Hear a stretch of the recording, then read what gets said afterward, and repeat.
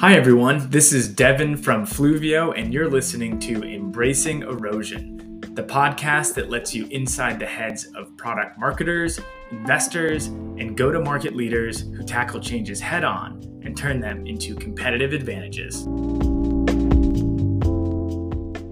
Navigating the world of product marketing is tough. At Fluvio, we get it, probably more than anyone else. We see you wrestling with resources, proving your team's worth, and juggling changing responsibilities all the time. But imagine a world where you could confidently and systematically tackle your product marketing challenges. That's where our go-to-market model comes in.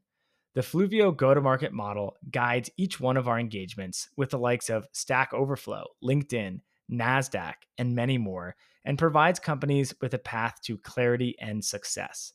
And now, we're thrilled to package up that model and deploy it within our new product, the Fluvio Go-to-Market Assessment. The Go-to-Market Assessment delivers transformative insights to gauge your team's performance, identify key investment areas, and sets up benchmarks for success. If you are a product or marketing leader, get started today with our proprietary Go-to-Market Assessment and receive a customized evaluation and actionable insights within 1 week. Just go to fluviomarketing.com/GTM-assessment today. On this episode of Embracing Erosion, I had on Andrew Blancato. After spending over a decade as a people and recruiting leader for companies like Kickstarter, Etsy, Casper, and more, Andrew founded Purpose Talent to focus on helping mission-driven companies succeed through people. His focus now is on building a talent business that provides high-touch and reimagined talent services that help both clients and people thrive. Andrew works with clients as a partner in building executive teams and boards. He's an advisor on all things people and talent, and he's an investor in a number of early-stage startups. Over the last several years, he's led searches for multiple early-stage co-founders, CEOs, board directors, product and engineering leaders, general counsels, and more. And he also has recruited me twice, so he must really know what he's doing. But in all seriousness, Andrew is someone who I have much respect for and I trust, and I always find myself just nodding along when we chat. In this discussion, we chat through how to architect early-stage company infrastructure, how to define culture, what it means to truly be mission-driven, how to effectively recruit executives, why building a network pays dividends, and much more. So without further ado, I hope you enjoy our conversation.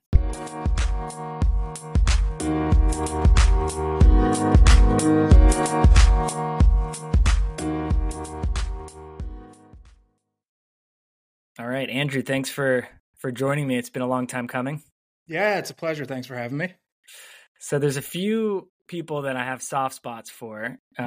You are one of them. So I'm going to mention this in the intro, so the listeners are going to already have heard this, but Andrew recruited me into my first product marketing role back in the day, a company called Tremor Video, and then recruited me to Etsy, which was a nice little step. It was technically a sideways step, but into obviously a much more well-known company. So I would say you're pretty influential in establishing me as a product marketer. So thank you. I appreciate it. No, I think it's you. It's all you. But no, it's been crazy to think about. I was reminiscing on this over the weekend. What year was it that you joined? That was 2011, I think. That's crazy. I mean, yeah. It's almost 13 years. Yeah. Yep. Crazy. Look how far you've come. Now you live a life out in Hudson where I was married, and I love that area. Mm-hmm. So I'm very jealous, and I'm excited that you're joining me. It's been a while since we actually caught up in general, so now we get to record it. For sure. No, I'm excited about it. So I want to just get you started on Purpose Talent. So obviously you've done talent acquisition and at a high level at a number of companies, really noteworthy companies. You struck out on your own before a lot of people started striking out on their own, honestly. So what inspired you to start Purpose Talent? And tell me a little bit also about like the specific positioning that you have on the firm. Yeah, for sure. I mean, I think it's interesting. Like the last few years, we've seen this huge influx of people starting their own talent consulting businesses because we've gone through the turmoil and the kind of craziness of a global pandemic, right? So layoffs happening from that. things started to go crazy again, and companies were hiring, going gangbusters for 2020 and 2021, and then macroeconomic headwinds, right? So a bunch of recruiters got laid off again, right? Many of them for the second time in 2-3 years. So there's been a move towards people in the talent acquisition space starting their own thing. But I think the challenge that they're running into now is it's a very crowded market, right? So, how do you actually differentiate what you bring to the table versus, the thousands of others that have kind of struck out on their own? When it comes to why I did it, I mean, there was a bunch of circumstantial, pieces of the puzzle. Had my first kid back in 2019. That was, that's like a life-changing thing, right? So you're kind of building perspective on what's important in life and what you want to do. I had decided to leave Kickstarter like late 2019, right before the pandemic, and I was just going to take a step back and do consulting, but probably jump back into something full time. And then the pandemic hit, and it was just like, what do we do from here, right? Like, we have this situation that we're all in. You had a lot of people that I think were taking a step back from work and thinking about what's important in life, right? Like, I know a lot of people that, personally, I know them that took a step back from the corporate world and went in and started small businesses. They bought hotels, they moved up to the Catskills or did what I did. And it was like, I don't want to be part of the corporate, kind of structure and hierarchy, right? So a million different reasons coming together. But for me, I think it was like in the cards, probably even before I started doing work with like Etsy and Kickstarter. When I left Casper, I felt like it was very much like an experience that could be replicated and could help early stage startups succeed at higher levels, right? And what I mean by that is you're coming into this environment that, day one at Casper, I joined and they didn't, like, half the company didn't know who I was. I didn't have a laptop. It was just like pure startup. This thing is booming. Everything was exciting. And, within a year, we went from 30 people to 250 people, right? So it was just, Wow. crazy, like, hiring like crazy. The business was growing like crazy. The brand was growing. I mean, you were in New York at this time, Subway ads, all this stuff. Yeah. But building out that early stage infrastructure felt like something that a lot of startups needed, right? So how do you kind of build this, playbook in a sense, but do it in a way that is less about here's the exact kind of prescription for you and more about here's the framework for how you do this the right way, right? How do you get to know who your founders are, what your culture is, what you want to be in the future in terms of like values and aspirational culture, and then build kind of systems and team to help you get there, right? So I started thinking about this back when I left Casper, and then after the Kickstarter experience, I was, part of the executive team there. Ran all of people, talent acquisition, workplace, talent management, had a much broader view of the organization. And I realized that, the chief people officer role isn't something that I wanted to do over and over and build companies for people. Like, the thing that was really exciting for me was building, more, not like a volume of startups, but being able to influence more than just one, right? Yeah. So you and I have talked about this in the past, like there's more of an impact that you can make on a broader set of companies and products by going the consulting route or the fractional route.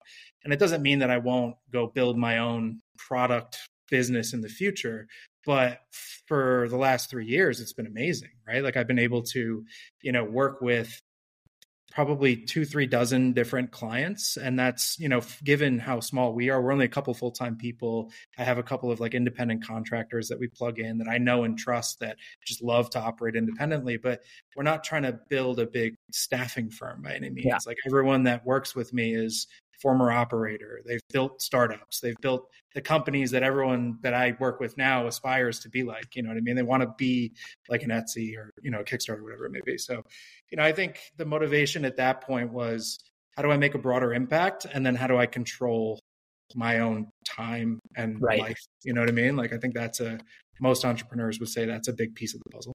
Yeah. The aspect of being able to work and feel like you have an impact with multiple companies, how that like dynamic environment is exciting. That's definitely sort of why I did it, why I left and started my own firm. I felt like after a year somewhere, I almost felt stagnant. And that's sort of a pitch we have when we hire. It's like, typically you're working as a product marketer, you're working on one product for maybe a couple of years. And at some point, it just becomes a little bit repetitive. and Yeah. not as stimulating. And, when you get to embed yourself in multiple companies and learn different industries and different products, it becomes a little more exciting. And typically I end up working with a lot of startups, right? So that's I was not going to to say ask I that. What is haven't. your typical, like, what's your ICP? Who are the typical companies that would come to you? Yeah, for sure. I mean, one of the things, and I, should have mentioned this in the last question that you asked, but the focus for Purpose Talent is a little bit different than most Yeah. staffing firms. Like I've come across a couple others that think this way, but we only work with companies that we believe are not just mission driven, because I feel like that's a little bit of a trap to say that these days, because there's a lot of like mission driven companies that it's really about the money, right? Like that's a Of course. branding thing for them more than anything. And the other side of that coin is you could be mission driven, but still not treat your people the right way. And I think for us, it's two things. We work with companies that, we believe are building products and services that are going to build a better future. Right. So like it could be anything from the world of like the creator economy, more artist friendly kind of products, whatever, driving revenue for people that may not get it in other places, or the future of learning and education and, everything in between. It's less about like we work in a specific segment and more we want to make an impact. And these are the general kind of spaces that we do that. But the flip side of the coin, and one I think is almost, I don't want to say more important, but something that I try to be very, kind of intentional about when talking to new clients is organizations or, leaders that are really excited to build a better future of work, right? Like generally a theme that I find with clients is they're led by a founder or a group of founders that aren't satisfied with the way companies, and traditional kind of practices have led us, over the last several decades in the corporate world, right? So they want to build a more, kind of human-centered, progressive future of work. They're more inclined to, be flexible about, where people operate from, or, trying to create more of a culture that's like both tops down and bottoms up, where it's more about collaboration and great ideas and learning. Like that's a big theme across clients, right? But to answer that second question, startups generally, I think because of that mindset is more embedded. It's more about like, how do we disrupt? How do we do things differently? How do we build something 0 to 1 that hasn't been done before? Like that's, a lot of the mindset is similar. So we've done everything from, I've taken people who have an idea that don't have co-founders and help them find co-founders, all the way through to, helping a company hire a CFO to do IPO prep. Like it's stage agnostic, but the frameworks that we leverage allow us to kind of play within all those stages. So what have you found to be the major differences and nuances when you're recruiting high level executive talent, or even like, I didn't know you help people find founders. That's actually super interesting. Yeah. I'd love to hear, like, based on your past experience, you've recruited an array of different roles. What's so different and nuanced about recruiting an executive? Yeah. I mean, I think that historically there's been retained search firms that try to make it feel different, when fundamentally what it should be is connecting someone to an opportunity. It doesn't have to be that different. Yeah, comp and equity and all the, stuff around that is going to look quite different. But, think of it from a product marketing perspective. You'll appreciate this. Like, what you're trying to do is tell the story of the value of your opportunity or your product to the market, right? And I think a lot of traditional search firms go out there and they lead with, this is a company that's, got X, Y, and Z investors that you recognize.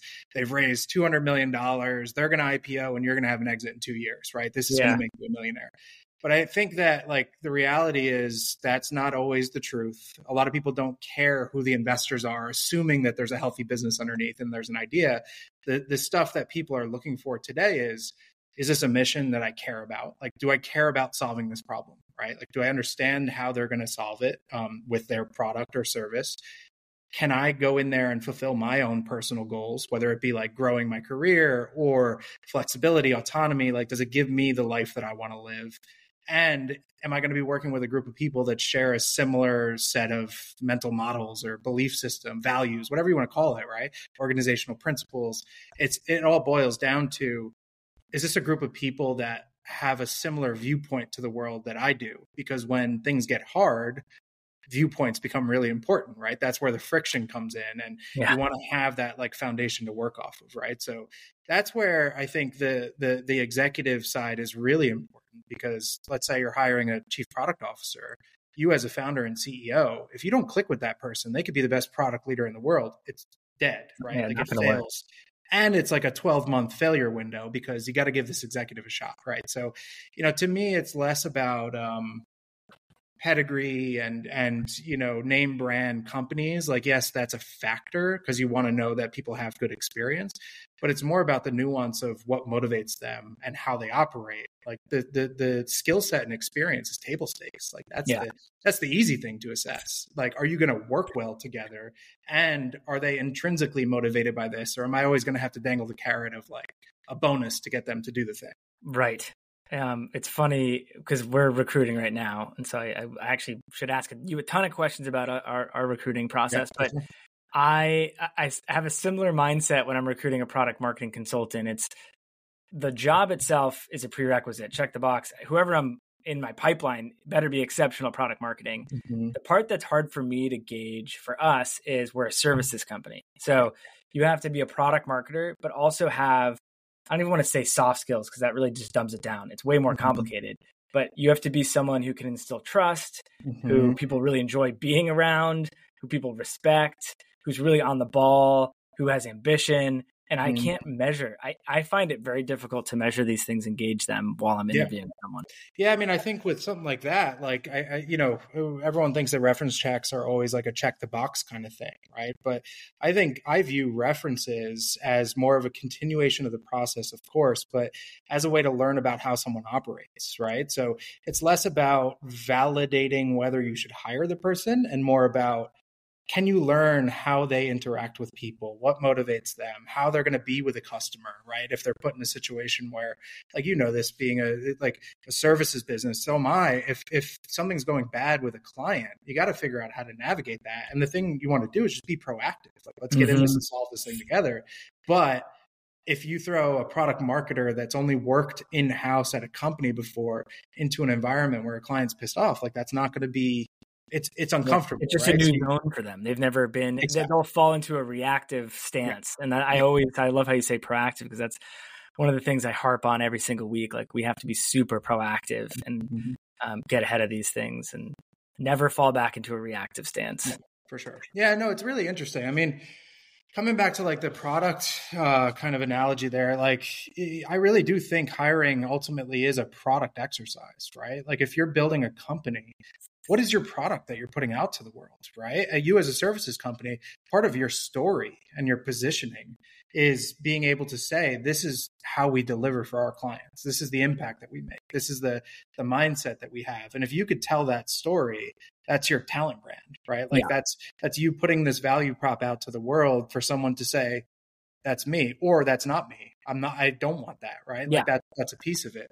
But I think the challenge that I've seen in exec recruiting, historically, is they're not thinking about what differentiates one individual company or mission or, a body of work that's coming up in the next 12 months. It's very much they're operating at we need a COO for this venture-backed company in this broad space, but they're not telling a compelling story. Like, I get these messages all the time. I'm sure you do.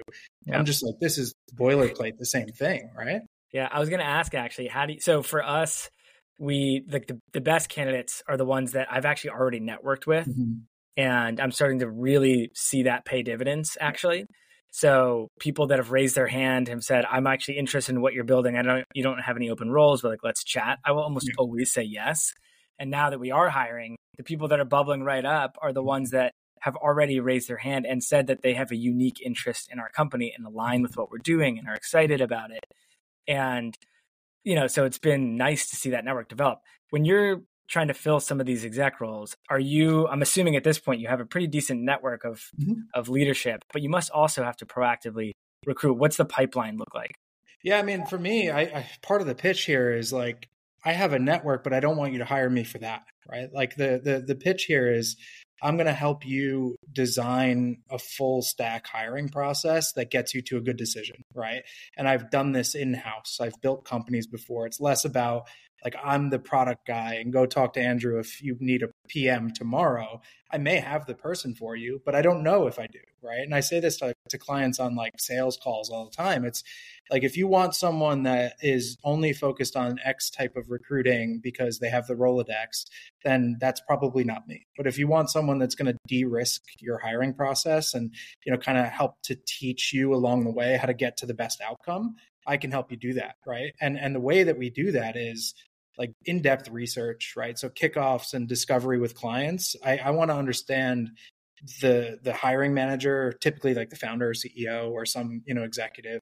I want to know about their culture. I want to know what the actual goals and OKRs and metrics are for the role. What kind of roadblocks are we going to run into?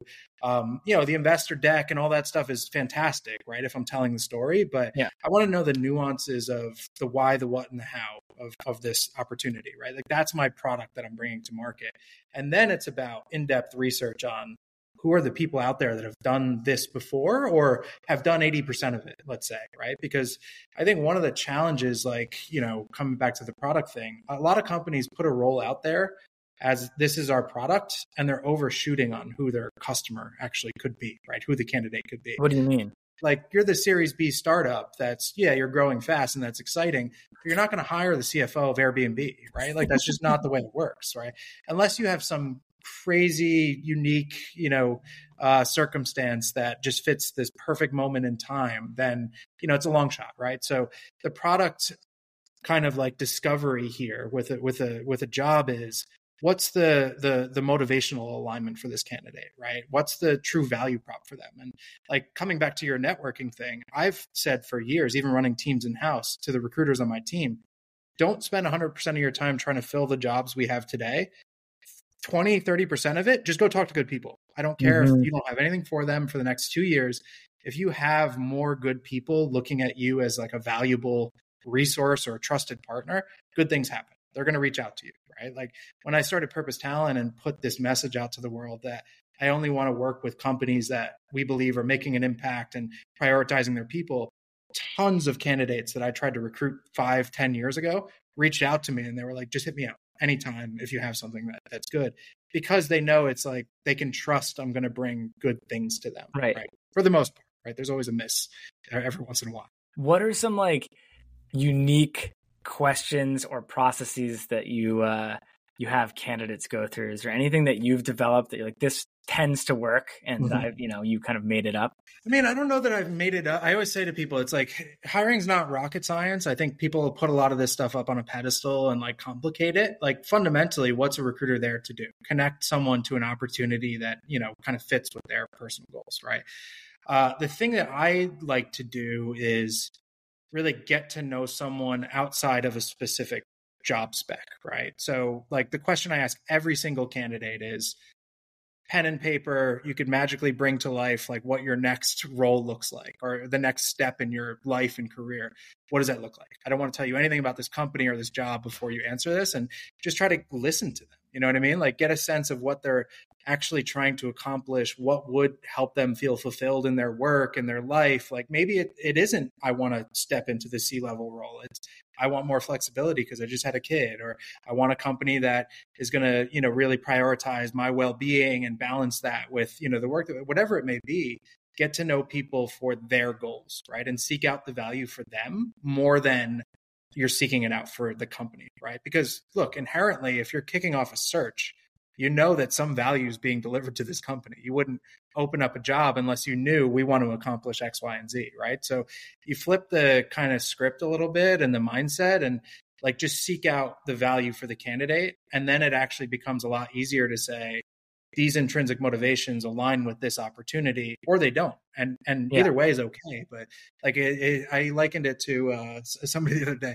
You're kind of like a conductor of an orchestra with motivation and opportunity. And if you can put those things together, that's where great stuff happens. But it's hard to do because you have to people have to have self-awareness about what they want.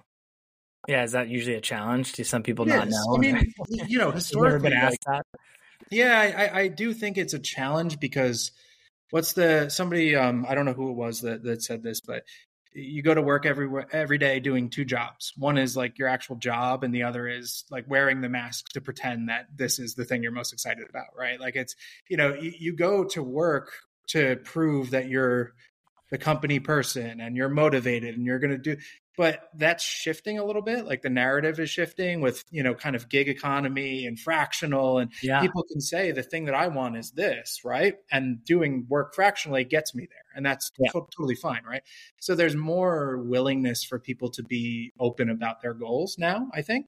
But you got to get them to, like, there's this inherent power dynamic of, I have the power to hire you and pay you this money. So people naturally will put on the show. That dynamic has been changing though, right? So we felt this here as a consulting company. There was 2-3 years ago, there was this crazy, supply demand imbalance on the supply side, right? Mm-hmm. So there was not as much talent that could possibly fulfill all the open roles. And so everyone was competing heavily, trying to grow fast, paying people through the roof.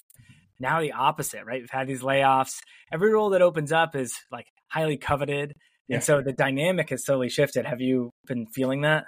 Yeah, I mean, it's shifted and it's crazy. I mean, the other thing that I do that's a little bit different is I encourage all clients to post jobs publicly. Like I think that historically exec search firms have said you're not going to get any quality that way and yada, yada, yada. I don't believe it. Like I've seen it in-house. A lot of great people, if they actually are aligned with what you're building, or maybe they're users of your product. Like at Kickstarter, we did a little research at one point to see where the majority of our hires were coming from. And we looked at like web traffic. How did they get to the ATS? How did they get to the job posting? And we actually found that most people that we ended up hiring came to the jobs page through projects, through Kickstarter projects, through like being users and saying, oh, this would be cool. Should I go check this out? And we ended up hiring a lot of those people because the intrinsic motivation for the product was already there. So like there was this natural connection. So I encourage clients, like if you have no reason to keep it confidential, why keep it confidential, right? Like post the job, get word out there, especially from like a diversity and access standpoint. Mm-hmm. It's only negative, right? To keep it secret. So it takes a lot of extra work, to kind of dig into the applications, but I think that's worth the cause. Yeah. All right. Now we're going to move super tactically. So what is your thought on, like, there's been a lot of companies that require big projects to be completed. And sometimes I feel like companies will have a problem they're currently actually struggling with. It's almost like free work and it requires a lot of time. Is that something that you have found helpful, like vetting a real project? And do you recommend that? Yeah, I mean, I think what's interesting is I think if you're going to ask someone to do work like that, especially if it's on something that is like a real body of work that you're trying to tackle, pay them, right? Like do a day where you pay them. I don't like doing these things. I think it can be helpful. It's like homework as well, like not just like actual work, but go do this case study, right? And spend 4 hours on it and then bring it back to me in, 72 hours, whatever it may be. I think that's okay. I'd rather it be a prompt 24 hours before to tee up a live case study session, right? Like a working session that is less about, like, because no one from the outside is going to understand your business the way you do, right? So naturally, candidates are at like some level of disadvantage. So think about how do you learn the way they collaborate, problem solve, more about how they would approach problem solving than actually doing the work. And I think you get that through live case study sessions, right? Yes, I like that idea as well. So when I was at Amazon, you probably are familiar with how they hire, but everything's based on the Amazon leadership principles. And you're a part of a 3 or 4 person loop, and you get assigned to 2 principles that you basically are vetting against. And they even give you like the question guide that goes to each principle. And so you basically just go through and you select which questions you want to use. And it's just all based on principles. So you don't really get into, of course, the questions dig into real projects that they have to walk through, but it's more like theoretical, I think, than a lot of the other interview processes I went through. At Fluvio, we do something similar, not extreme on that end, but we do have 4 principles here. And part of my job on the interview loop is to make sure they're aligned to the company principles, which I think makes sense. I'm the founder. The other folks who are interviewing kind of have their own little taste to do. But is that do you think that's effective? Is that similar to the framework that you put in place? Yeah, I mean, it's interesting. Like, you could say a lot about Amazon, but I actually think Amazon's been really good at hiring for their culture, right? And it's because the leadership principles are kind of embedded into everything that they do. It doesn't mean that I would like working at Amazon. Like, I probably wouldn't, right? Because I don't It align wasn't with, that bad. right? So that's the job, though, right? Like, that's the job that those things are doing. So what they're assessing there is less. You could say it's theoretical. It's behavioral to a certain extent. It's how people operate, right? So it comes down to, like, we all have these mental models of how the world works, right? It's kind of, I said it to someone on a call earlier today.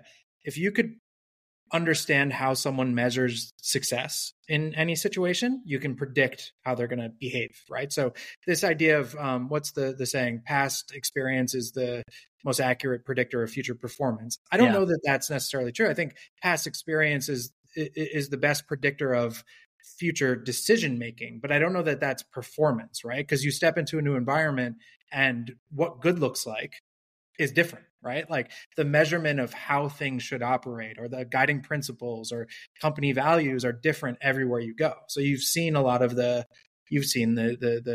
A player stuff, right? Like I go on and preach about this stuff on LinkedIn and complain about it all the time, but I don't think that the A player idea is a real thing. There's not just one universal definition for what A player is. I think that someone who's great in one environment can go to another one and flounder because it just doesn't make sense to them, right? It's just a different set of goals for what good looks like. And that's okay, right? Like at Kickstarter, as an example, we tried to hire, product designers as an example, right?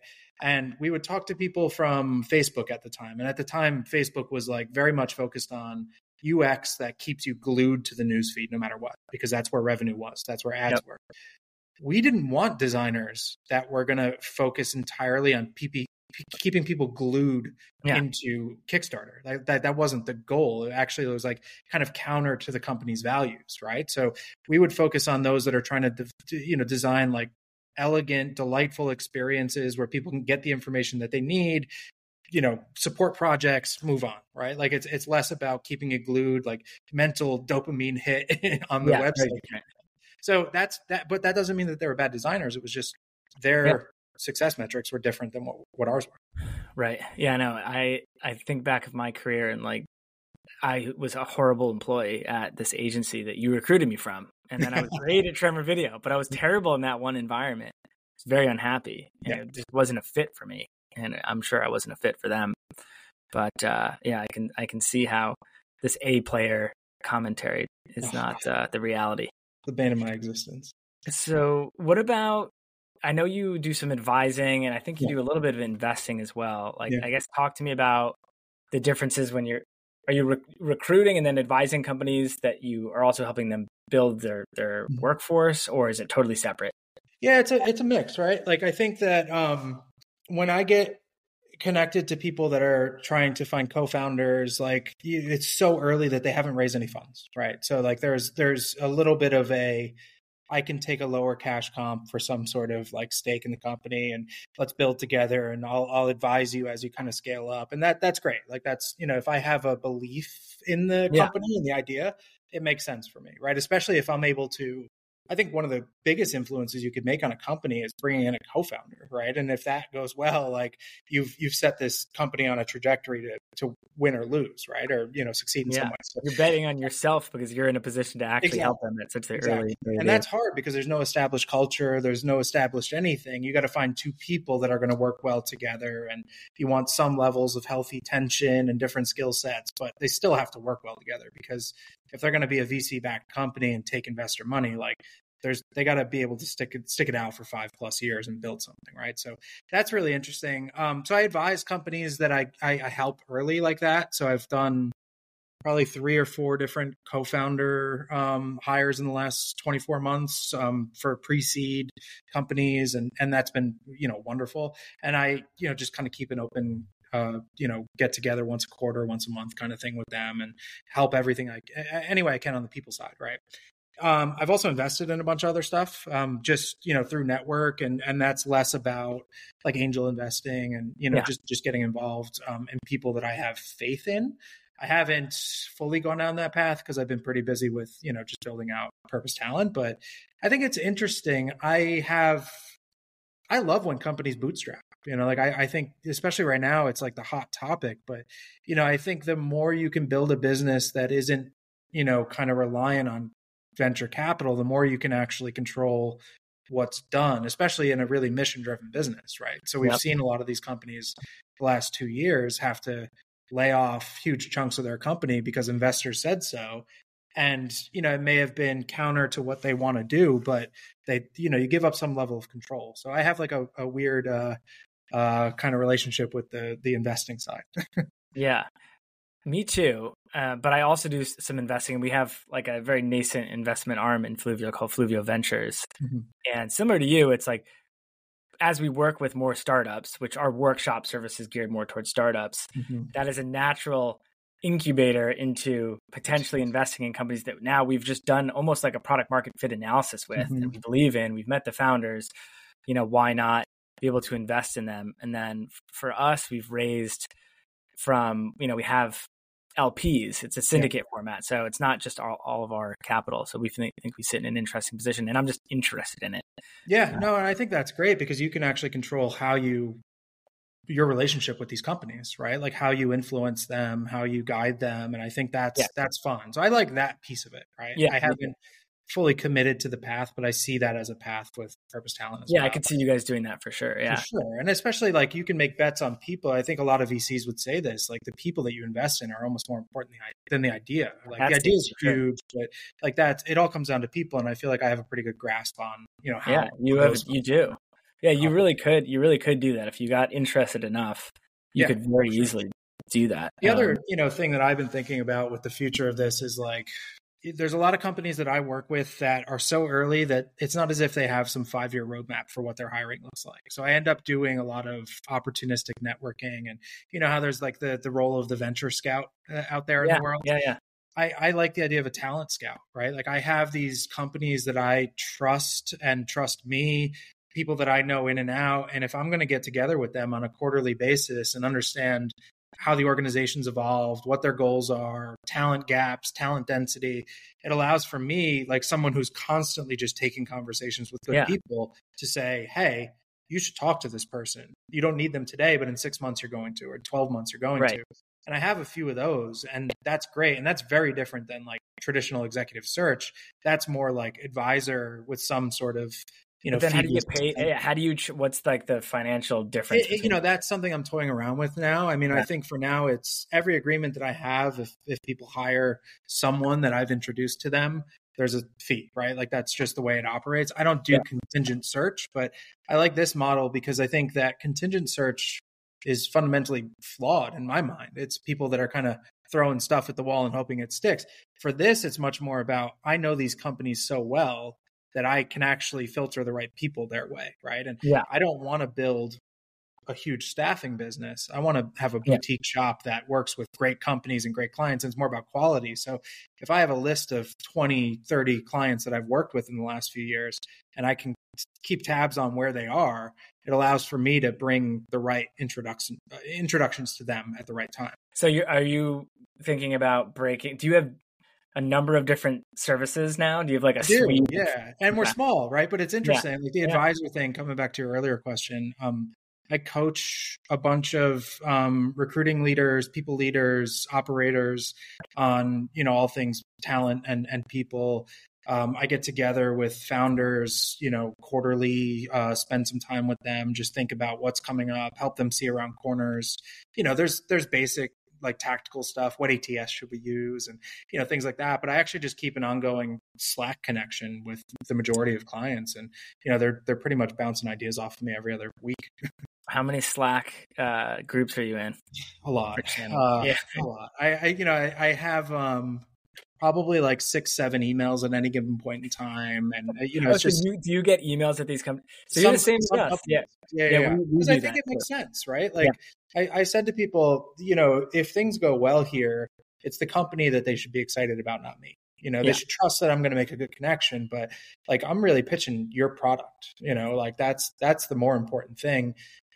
it doesn't matter if they love talking to me if the role doesn't give them fulfillment and what they need. So, a lot of times I'll embed with clients, or my team will embed with clients, and I think it's more just so we're on the same page. It's kind of a, we're on the same team here as partners versus we're your Yeah, third party that you exactly. talk to once Yeah, a week.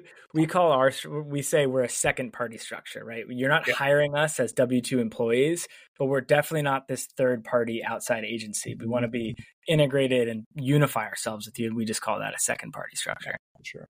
Yeah, there's another idea. I got to reach out to you on this on the side, but one of the things that I believe is the next generation of leaders is going to continue to evolve the way companies operate in like a much more like human centered way, right? So younger founders, younger companies, younger executives are coming with ideas that I think are more disruptive to traditional operating practices. That said, they don't have the wisdom of experience, right? So what I've done with clients is, call it emerging leaders, right? Like whatever you want to call it. It's that next wave of executive talent for startups. I've connected them beyond just making the hire, connected them with more experienced advisors and mentors on top of, the full-time hire, right? And I've been toying around with this idea of like a future, I don't know what the name of it will be, but some sort of emerging talent community or marketplace, right? Where there's a network of people who've been there and done it that maybe don't want to do it for your company because it's too early, but we can connect you with the up and coming leader and connect you with the mentor to develop them, help them see around corners. And it's more of like this circular like growth that happens because there's the wisdom there without having to have that person full time. Would you like vet and go through a vetting process for that talent? Yeah, for sure. Yeah, and I have a lot of that network already. I mean, there's founders and operators that I've worked with in the past. I still connect advisors to people. I don't charge for it, so it's like if I could find a way to build a product or service there, especially with the fractional work that's happening and, more, you could get a lot of value out of someone who's been there and done it before that only works with you a day or two a week. Like there's definitely a lot of value to be had there. Absolutely. I mean, I even for our business, I've done that on the finance side. I'm thinking about doing it on the HR side. I think it makes a ton of sense. Going back into company values and like culture, and how important culture is for us. I've used these principles. I guess it's probably what I learned at Amazon, so I did it. But how do you recommend when a company's just getting started? Well, first of all, how many companies at that stage recognize that they need to start establishing and thinking about a culture at that stage? And then if you get them to that point, what are some of the things that you tell them they should be doing? Yeah, I mean, I think that the reality is even if you don't establish your values, your culture's there, the environment's there, your behavior's there, right? So, you have a culture, even if you want to say culture is not important to me. Like that is your culture. That's the culture. There's someone that brushes it off. So it's this big circular conversation that people have. And I've had it with founders before where they're like, I don't want to invest and talk about that stuff. And I'm like, that's your culture. You don't get it. There you go. Right. So, I think culture is a collective set of like behaviors and an understanding of what good looks like within an environment. Right. And I think that getting to know hiring manager, founder, ultimately it's all going to flow from the CEO, right? The person who has the power to hire or fire anyone across the company. Like that's it, right? And that's there. So get to know that person. What does good look like for them? How do they operate? How do they communicate? And try to unpack some of that and build it into your hiring plan, right? So we talked about skill and experience being table stakes. Like you could define that in a doc, the MOC doc, whatever you want to call it, right? You build your plan around that, but then actually build intentionally motivational alignment and cultural alignment. Even if you don't have those things defined, that's my job to help you figure that out, right? So it's really like getting to know people. I do discovery meetings with CEOs that they don't even know that I'm kind of unpacking some of this, but I'm asking them questions to try to understand them. And through a search, through having them meet people, you start to pick up on their mental models a little bit. Yeah. Okay, so now you've just put yourself in a situation where you're doing a high level, exec recruit job, and you have a number of candidates you have to decide on. what do you do? Walk me through that decision process. Yeah, I mean, you're saying a number of candidates that we feel like could be good for the job. Yeah, I guess you could pause me and say that's not how it works. But like, No, I'm I mean, assuming you get to a point there's like two or three that you're like, oh, these could work, and I'm going to review them with the CEO or founder, and we're going to make a decision. I mean, you've been through, like at Etsy, we did the debriefs, right? And you were on some of those panels, I believe, and you went through those. I encourage debriefs on every candidate or batch of candidates, right? So get feedback in, document it, make sure everyone's got really clear focus areas, like the basics. Everyone should be doing this at this point, and it's public knowledge, like how to approach that. But I think for me, it's the why, the what, and the how, right? So motivational alignment is so underestimated and undervalued. You could find someone that has all the skills for the job that aligns with your culture, but if the growth motivation and like value prop is not there for them as a candidate, it's pretty fragile, in my opinion, right? You could try to get it done, but if for some reason things go wrong in the first 6 months, they're picking up recruiter calls, right? So I try to bake motivational alignment in as part of the interview process, like do sessions on that, do follow-up conversations on it, and get to why people want the job. What are they looking to accomplish, right? And then, culture obviously is a big one. So we're coming up at time. You just heard my thing ding. I have a meeting in a bit. I just heard your kiddo come in the room. Before we jump, if people are interested in what you're building, your philosophy on talent and culture, how can they follow along? Yeah, for sure. I mean, LinkedIn, I try to post on there. I put a reminder on every once in a while to write something. I'm like allergic to it, but I need it. I've said a few times, like, I'll know that I'm ready to retire and be successful when I can delete my LinkedIn profile. But no, on there is big. We have a website, purposetalent.org. It's I've done a bunch of blog posts, but the place you'll find me is really like networking on LinkedIn, really, getting out there and not just telling the story of like Purpose Talent, but, trying to spread the word on the stuff that we're working on, the clients that we work with. Right. And, for me, if anyone ever wants to reach out and just have a conversation, I'm there. It's easy to find me.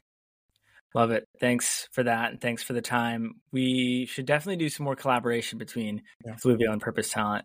So I'm going to touch base with you about I need product marketing on my advisor. I'm not a product marketer, right? So, but I will at some point in the near future. Well, I can help there. And then I think we could definitely put our heads together around the discipline of product marketing and leadership in product and marketing and how you best find talent and establish a culture. And we have thoughts there, and obviously we'd welcome you to join us. So we'll ping you on that. But thanks again for taking time. Great catching up. For sure. And have a great holiday season. Yeah, and I'll see you out in Colorado when that golf course opens. Yeah, please organize that. Thanks for having me. I'll talk to you.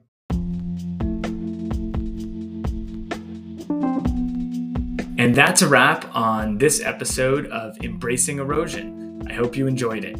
As always, if you have any feedback or comments or would like to have certain guests on the show, please feel free to reach out to me directly.